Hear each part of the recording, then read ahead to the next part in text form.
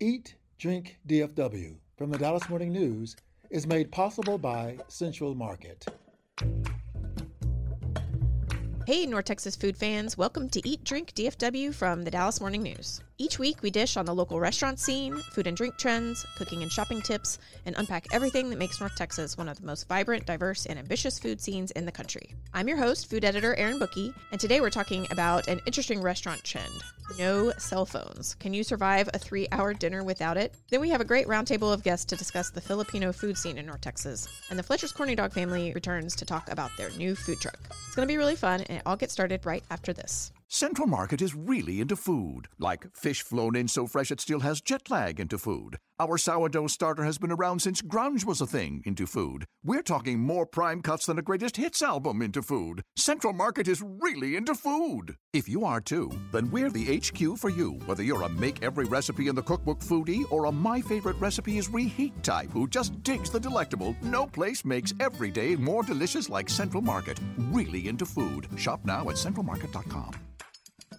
Welcome back, everyone. We're so excited to have you here for our show. This is going to be a good one, so be sure to visit dallasnews.com/food after this for detailed show notes of everything we talk about. And if you want us to answer your questions or talk about something specific, send us a voice memo via our form at dallasnews.com/food or email us at eatdrink@dallasnews.com. Later on, we'll have on Chef Anna Swan of Ulam Dallas to talk about Filipino food with writer Tina Danzy and Dallas chocolatier Steve Smith. But right now, I'm joined by food reporters Sarah Blaskovich and Claire Bowler to talk about food and restaurant news. One of the biggest talkers this week was a story that Sarah wrote on Katarina's in Fort Worth, and she has this hilarious backstory. Yes, the deal at Katarina's in Fort Worth from Chef Tim Love is that you can't have your cell phone. And there are a lot of reasons why that made me nervous. And there had been a fair amount of news stories already written about this fact. So I decided to understand it myself. I wanted to ask the chef for dinner at his own restaurant and experience it. Do my kids and my husband need to contact me in these couple of hours? Right. You know, how does this work? It felt gimmicky to me. Mm-hmm. And so I went on a Wednesday, drove over to Fort Worth, went to the restaurant, had really a lovely dinner with the chef. He's good company, he's interesting, and it's a beautiful place. The food was quite good. What I didn't realize is that it was raining outside when we left, because it is the kind of place where you just get sort of sucked in. There's no windows, and everyone in there is talking to one another, and they're not looking at their cell phones. And your cell phone is actually locked in one of those pouches, like you're at a comedy show. You could possibly hear it vibrate or ring, but you can't get to it unless you go up to the front and unlock it. And I mean, they seriously frown upon this. They've asked you to put your phone away for a reason. And so I had this dinner. No one needed me. It was really interesting, actually, to just talk to a person for a couple of hours and talk about food and about culture and not get interrupted with a phone call or a text message or a weather alert. Right. Yeah. So I opened the door and there is like a sheet of rain out there, and it's an upscale place. I'm wearing a dress and suede open-toed shoes and of course no umbrella, and my car is not nearby. The server rushes up to me and says, like, "Can I help you?" And he gives me a trash bag and opens it up and sticks my head through it and then makes one armhole.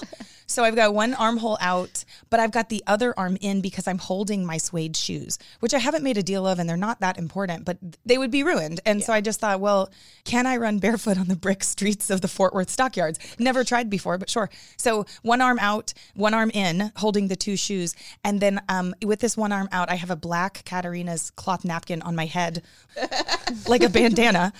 And I'm running with this server who's like trying to help me find my car. And we had like a moment there, I feel like, as we were running, because it was like, bonding. What is happening right now? It was such a funny symbol for what happens when you're not with your phone. Yeah. Like, the world continues without you, but it's kind of lovely to not be in its orbit for just a second. And what a rude awakening to open that door and run literally into the rain.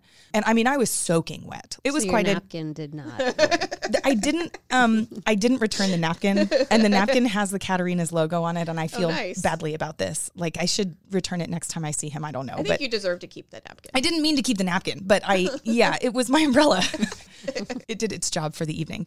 Okay, so all that to say, it was a fascinating evening that I really enjoyed, and I did come in skeptical. Now, what do y'all think? You go in, you're asked to put your phone away. Are you going to be okay? As a mom, I have a lot of anxiety. So not being by my phone kind of freaks me out a little bit. I'm totally fine not having my phone on me, but I want to do that on my own terms. Like, it's weird to me to hand my phone over to lock it in a box. Like, I got it. I cannot look at my phone I'm by an myself. adult. Also, the contrast that you have as a diner right now, where you have restaurants where you have to use your phone to order. Oh, you have to use your phone to look at the menu, sometimes to even place your order. Yes. And then, meanwhile, then you have restaurants now trying to take this approach of, we won't even let you touch your phone. And what's the consequence, too? If you sneak in a phone, do you get kicked out? You know, I don't know, Erin, and I didn't try it, but he has an answer for all of these dilemmas. Okay. So you need a phone call or someone needs to find you. They'll bring a phone over, and there's a phone jack behind every seat, and they will plug in a red phone, which wild. to me seems embarrassing. Do you remember people's numbers? No. The other dilemma is, what if I want to take pictures of my food? And they say, we will email you a gallery of all dishes after dinner. Not the same. I experienced this because I didn't have my phone and I wanted photos of what I had eaten. And I also kind of wanted to test what they had said. And I got a very beautiful gallery of everything that they have on the menu. And hilariously, there was stuff in this gallery that we didn't eat. And I was like, well, shoot, now I got to go back and get that other thing. An accidental marketing moment. Was their gallery of photos accurate to what was Yes. presented to you? I did find it to be accurate. Now, I was sitting with the man who owns this restaurant, so our food was going to look great. So now I'm going to read a comment from a reader. What if someone needs to call you, babysitter or family emergency or any number of things? They're not going to know the number to the stupid rotary phone. I don't need a restaurant owner to be my mommy. This is from Susan Does Dallas. So what do you think Tim Love would respond to that? I think Tim Love would say that she probably doesn't want to go to his restaurant then. Mm-hmm. And I don't speak for Tim Love. I don't know that much about him. I did spend more than 3 hours dining with him recently and talking about this very topic. So I would guess he would say there are a number of restaurants, including Italian restaurants, that will let you play with your phone, and you should go to one of those. Because I think he doesn't mind if people who don't get it don't come. When do they tell you that you can't have your phone? Because I did look online on the website and I did not find any information about that. I would guess that when you make a reservation, they tell you dress code, and because there's also dress code. Right. That's my guess. I do not think that you walk in having no idea. The people who go there know what they're doing. They know whose restaurant it is. They know where it is. They know what to wear, and they know their phone is going to go away for a second. And if you're like me, I just told my husband, this is the place I'm going. I guess call the main number if you need me, or just know I'll have my phone in a little bit. And it was a very weird feeling. But no one needed me. I look forward to hearing from readers and diners who go there. So please share that with us. So there was another incident this week in North Texas where a woman was caught on video verbally berating a group of South Asian women, and she was arrested in connection with that assault, which happened in the parking lot of 60 Vines restaurant in Plano. And so 60 Vines offered a response and statement. We are appalled and deeply saddened by the incident that happened outside of our restaurant Wednesday night. We will not tolerate discrimination or hate of any kind. We've attempted to reach out to the women who dined with us to offer support. As a company, we're working closely with the PD to provide all information needed. We've reinforced our beliefs with our team and ensured we communicated with all guests that we have reached out. So that was a statement from 60 Vines. The woman has since been arrested, and I'm sure everyone has seen the video by now, and it was just really vile and hateful. But what do you guys think the role that a restaurant plays in this? It's a tough spot to be in. 60 Vines, this didn't happen in their restaurant. Right. It just happened to take place in their parking lot, and that's kind of a nightmare to have to deal with. We've seen similar things like this happen before, and I think all a restaurant can do is really what 60 Vines is doing in this situation, and speaking up that they don't stand for that and cooperating with authorities as needed. But that's a tough PR thing to be up against. We wouldn't have known where it was, except that the video panned a little bit at one point and you caught the full restaurant name. So we all know this could have happened anywhere. And oh, how crushing. I'm sure when they saw this video, they thought, oh my God. Yeah. Are they going to ban this woman for life? It's their right to do that. I would. We don't see that ever, really. I can't think of a time when someone was banned from a restaurant. You see the flip side when a restaurant is like, hey, famous person, come in and you can have free nachos for life or something. But I can't recall a time ever. Now, this would be an excellent one. If this happened on a flight, this woman would be banned from that airline. So I kind of wonder great point. If that could happen. I could hardly get through the video, you guys. Oh, it made me want to burst into tears. Yeah. I did find a list of famous people who have been banned from restaurants. Oh. So it does happen. Thank you, Julie. Tell us. Yes, please. Ariana Grande has been banned from Wolfie Donuts in Lake Elsinore, California, because she was caught on camera licking the donuts on display and uttering, "I hate America." What? I don't know when this happened. This is according to a ranker list. Also, let's see, someone named Stuart Rahr has been banned from Nobu, at least the one in New York, after he berated a manager and tried to pay off diners for their table. So it is a thing that happens. I'm sure there are people banned at restaurants in Dallas. Yeah. I'm sure. Do you know of any bad behavior at restaurants? Please tell us at eatdrink@dallasnews.com. Thanks, guys. Stay tuned as we chat about the North Texas Filipino food scene. Central Market is really into food. Like when we say cheese, it's in 12 languages into food. Butchers, bakers, and sushi roll makers into food. We're talking so obsessive about quality you can shop blindfolded into food. Central Market is really into food. If you are too, then let us turn your shopping list into a treasure map. Get inspired, get adventurous, or just get a chef-made dinner when you've got more taste buds than time. No place makes every meal more amazing like Central Market. Really into food. Shop now at centralmarket.com. Hi, everyone. Welcome to Eat, Drink, DFW. I'm so excited to be talking about Filipino food in DFW today. And we have several wonderful guests on to share their experience and their expertise. First, we have Tina Danzy, who's a longtime contributing food writer for the Dallas Morning News, plus Anna Swan of Filipino food pop-up Ulam Dallas, and Steve Smith, a Dallas chocolatier and French caramel maker who ran the former Betty Ringer ice cream in West Dallas. Thank you so much for being here. I know Filipino food is such a rich topic that we could go on forever. But Tina, I'll kick it off with you. If you could start with some of your background. Well, first of all, full disclosure, I'm half Filipino. I grew up in Houston in the 1970s without much connection to Filipino culture, other than my mom, who's from the island of Leyte, and she would make a handful of classic Filipino dishes, including my favorite, which is chicken adobo. And it's probably the easiest 5-ingredient dish, besides chicken, 5-ingredient dish you'll ever make. It's a stew of chicken, peppercorn, bay leaf, a whole head of garlic, soy sauce, and vinegar. And it's just fabulous. It's something that I really didn't start embracing, Filipino cooking at least, until I became a mom myself in the 90s. Here in Dallas. And I started learning more about Filipino food. And the more I learned about it, the more I realized it was really kind of like the original fusion cuisine because it draws on so many culinary influences. There's like the God knows how many millennia long Malay people who've lived in the Philippines as natives. And then there's the Chinese influence. They were ancient trading partners and early immigrants to the Philippines. And then the Spanish influence. The Spaniards ruled the Philippines for 300 years until 1898. And then finally, there's a huge American influence on the cuisine because the U.S. ruled it the Philippines was a protectorate for 50 years after the Spanish-American War. So that's almost until 1950. Those 5 different culinary influences, that's a lot for one cuisine, I think.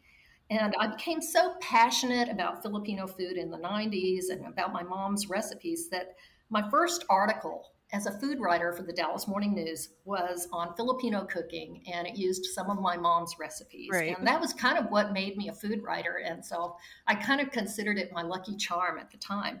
But as I was doing research for that story, it was really frustrating because there wasn't a Filipino food scene in Dallas at the time. And I wondered if it's because Filipinos are so big on gathering with friends and extended family for these huge potlucks where everybody brings Tupperware so they can bring leftovers home. And I was wondering if maybe that kind of did it for them and they didn't really feel a need to start a restaurant scene in North Texas. I don't know if that's true or not, but it occurred to me. And in the past 5 years, though, I feel like there's finally a Filipino food scene. And I think it's thanks to the rise of like Filipino food festivals and Asian food festivals and pop-ups like Ulam. Thank you.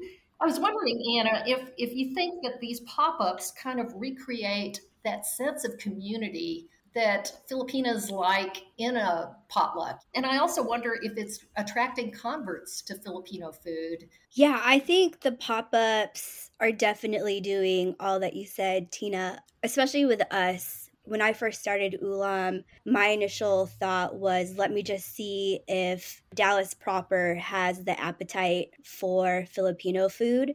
And we did our very first pop-up at Petacolas in 2017. We met so many people who had either tried Filipino food once or twice or had never heard of Filipino food. When I started Ulam, that was kind of my goal, bringing the community together. Because for me, it was a sense of home. Like, I'm just sharing my memories and my food with people of the same culture or who might not be familiar with Filipino culture. And over the past 5 years that we've been doing it, it's been so great to kind of like convert people to Filipino food and introduce them to it, but then also for Filipinos alike to try our food and just have a sense of home as well. I had a very interesting experience the first time I had your food at a pop-up. I remember that. I thought, this is like home, only better. You were elevating it, giving it a little bit more of a chefy spin. I remember you came up to me and we were chatting for a little bit, and I did my Tipsy Pen Sit. Yes. My Tipsy Pen Sit has definitely become one of my signature dishes. Just to educate people who have not had pancit before, it's correct me if I'm wrong, guys, but it's kind of a stir-fry noodle dish. Yeah. It's got a lot of kind of Chinese influence. And that is one thing I noticed about yours also that I liked, is that there was a real freshness to the vegetables. You weren't using overcooked vegetables like a lot of times you'll find. So you do kind of chef it up in that regard. That's a technical term. You're chefing it up. I try. And so, Steve, what about you? Well, like Tina, I'm also Filipino American. My mom is Filipina. My dad's white. They met during the Vietnam War when my dad was stationed in the Philippines. I was born in the Philippines. I lived a lot of my early life overseas in the Pacific in Guam. My mom, quite honestly, she did not know how to cook when she first got married. So her first time in the U.S. was in Whidbey Island in the Puget Sound.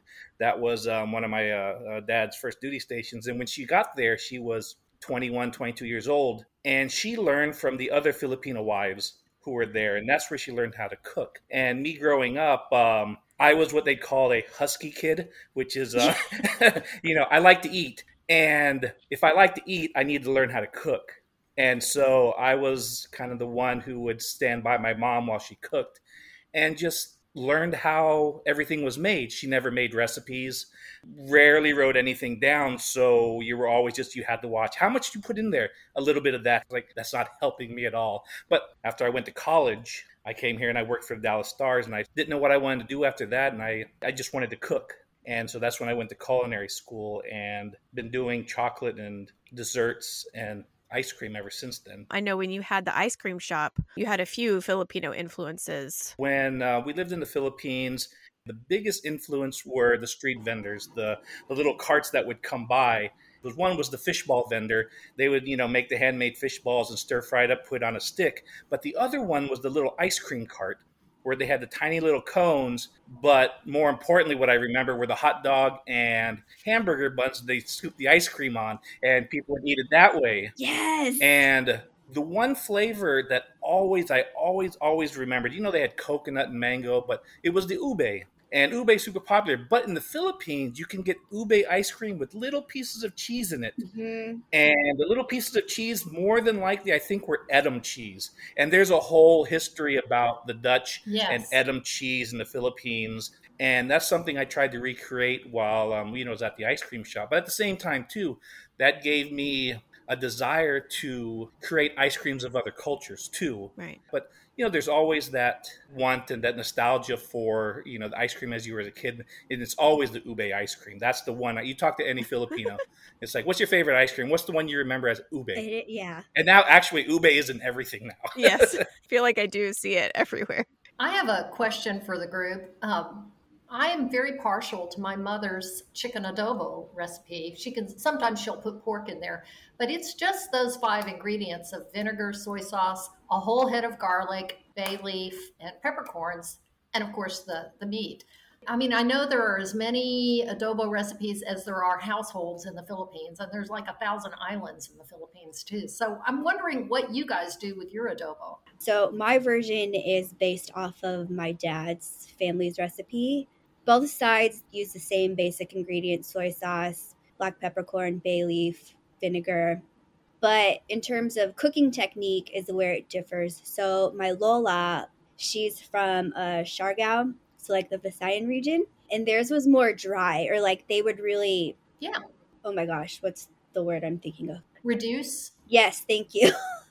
They would definitely reduce down their sauce a lot more versus my dad's. Theirs is more saucy. Yeah, our family too, the way my mom did it is like when we did the pork adobo, always sear the pork first and do it that way. But ours was also very saucy because the sauce was the most important part with the rice. I mean, Yes. it's just you could take the meat away at the end as long as you had that sauce. Yes. Yes. Well, and with the Filipino diaspora, you're finding people coming to the U.S. or, and it depends on which part of the U.S., whether it's South Texas, California, or Hawaii, they're going to be doing different things. Yes, I guess it's just about where you are and the ingredients that you have sometimes too. Well, that's funny that you bring that up.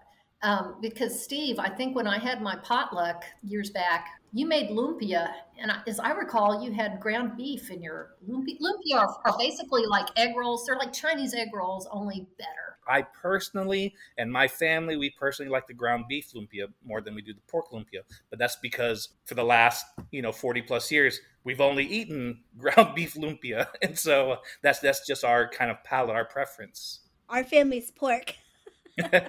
And so what are some other classic Filipino dishes that you guys like to make at home? Like to make or like to eat? Both. I like bibingka. Bibingka is good. It's kind of like a baked rice pudding with coconut milk and tons of brown sugar. At home, we'll have a rotation. We'll do sinigang, pork sinigang. Bistek Tagalog was one of my favorites growing up. It's always a request whenever I go home. Palabok. Can you explain to the uninitiated what these dishes are? Yes. Sinigang is a tamarind-based soup. I joke about its sour power. Filipinos love our sourness because adobo, one of the main ingredients is vinegar. Sinigang, the base ingredient is tamarind, and it'll hit you like right in the back of the cheeks. I remember the first time I made it for a friend who's Vietnamese. He was like, "This is really sour." I was like, "I know, I love it. Don't you love it?" And so for me, I make desserts. I'm not a sweets person, but I love making sweets. I prefer making desserts and sweets and ice cream over savory food, although I would rather eat savory food. But when it comes to Filipino desserts, to be totally honest, one of my favorite desserts, and it's not sweet at all, are little steamed rice flour cakes that usually are accompanied for like dinuguan, which is a blood stew. But when it comes to savory food, you have like the trilogy. You have the pancit, the lumpia, and the adobo. They have those three at every Filipino party. And you can never forget the rice either. You always have to have rice. There's a little running joke in our family. We have, during Christmas and Thanksgiving, we always have half Filipino food, half American food to satisfy everybody. Mm-hmm. But the one thing that brings all the foods together is rice. And if we forget the rice, people get mad. So you always have to have rice. No matter what it is, there's always rice. And so how do you guys feel about Spam? That's definitely one of those homesick foods a lot of Filipinos crave. How do you guys like to eat Spam? Spam silog is my go-to. Spam, eggs, and rice. That's how we grew up eating it. I didn't even know it was called Spam silog. It's so simple, but it's just so good. Like the garlic rice, and then the super salty savoriness of the Spam, and then that runny egg. The state fair used to have a Spam cooking competition among all of their many food contests. I don't know if they still do, but I think you guys should enter. Spam is a wonderful dish. People just need to give it a chance. I remember when we would have Spam at pop-ups, people would see the menu and they're like, "Do you have anything else?" I'm like, "Nope."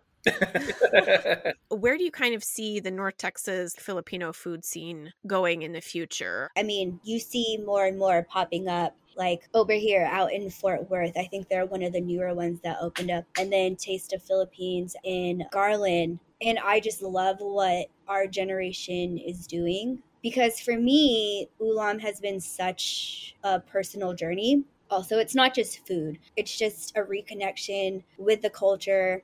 I honestly started it because I was homesick of the food that I didn't have here from back home. And then it was just my way to honor my family back in the Bay Area. Well, we're grateful to your generation because I really see them making a difference in so many ways, including in this Filipino culinary way. And it's exciting to finally see that energy coming from younger people, not just from older people who are, trying to hang their shingle out as a mom and pop, but from younger people. Stay with us. Coming up in our next segment, we'll hear from the Fletcher's Corny Dog family about their new food truck. That's right after this. Hey, listeners. This is Christopher Wynn. I'm the arts and entertainment editor for the Dallas Morning News. And that, thankfully, includes the food team that you're listening to right now. What I love about this beat is that food stories are people stories. Restaurants say a lot about who we are, our culture, and the health and well-being of our communities. If you want to help continue supporting this good work, it's easy. Just subscribe to the Dallas Morning News and become a member. You'll find a special offer just for listeners at dallasnews.com/listen. Welcome back, everyone. Now it's time to talk about a great new food truck on the restaurant scene, Fletcher's Corny Dogs. We can soon get corny dogs at Clyde Warren Park almost any time we want. Here's more from Gigi and Amber Fletcher to talk about their new permanent location. For the first time in at least 30 years, Fletcher's has a permanent location in Dallas. Now, it's not a brick and mortar, but it is a food truck at Clyde Warren Park. It is going to be there every day of the week, same hour, same time.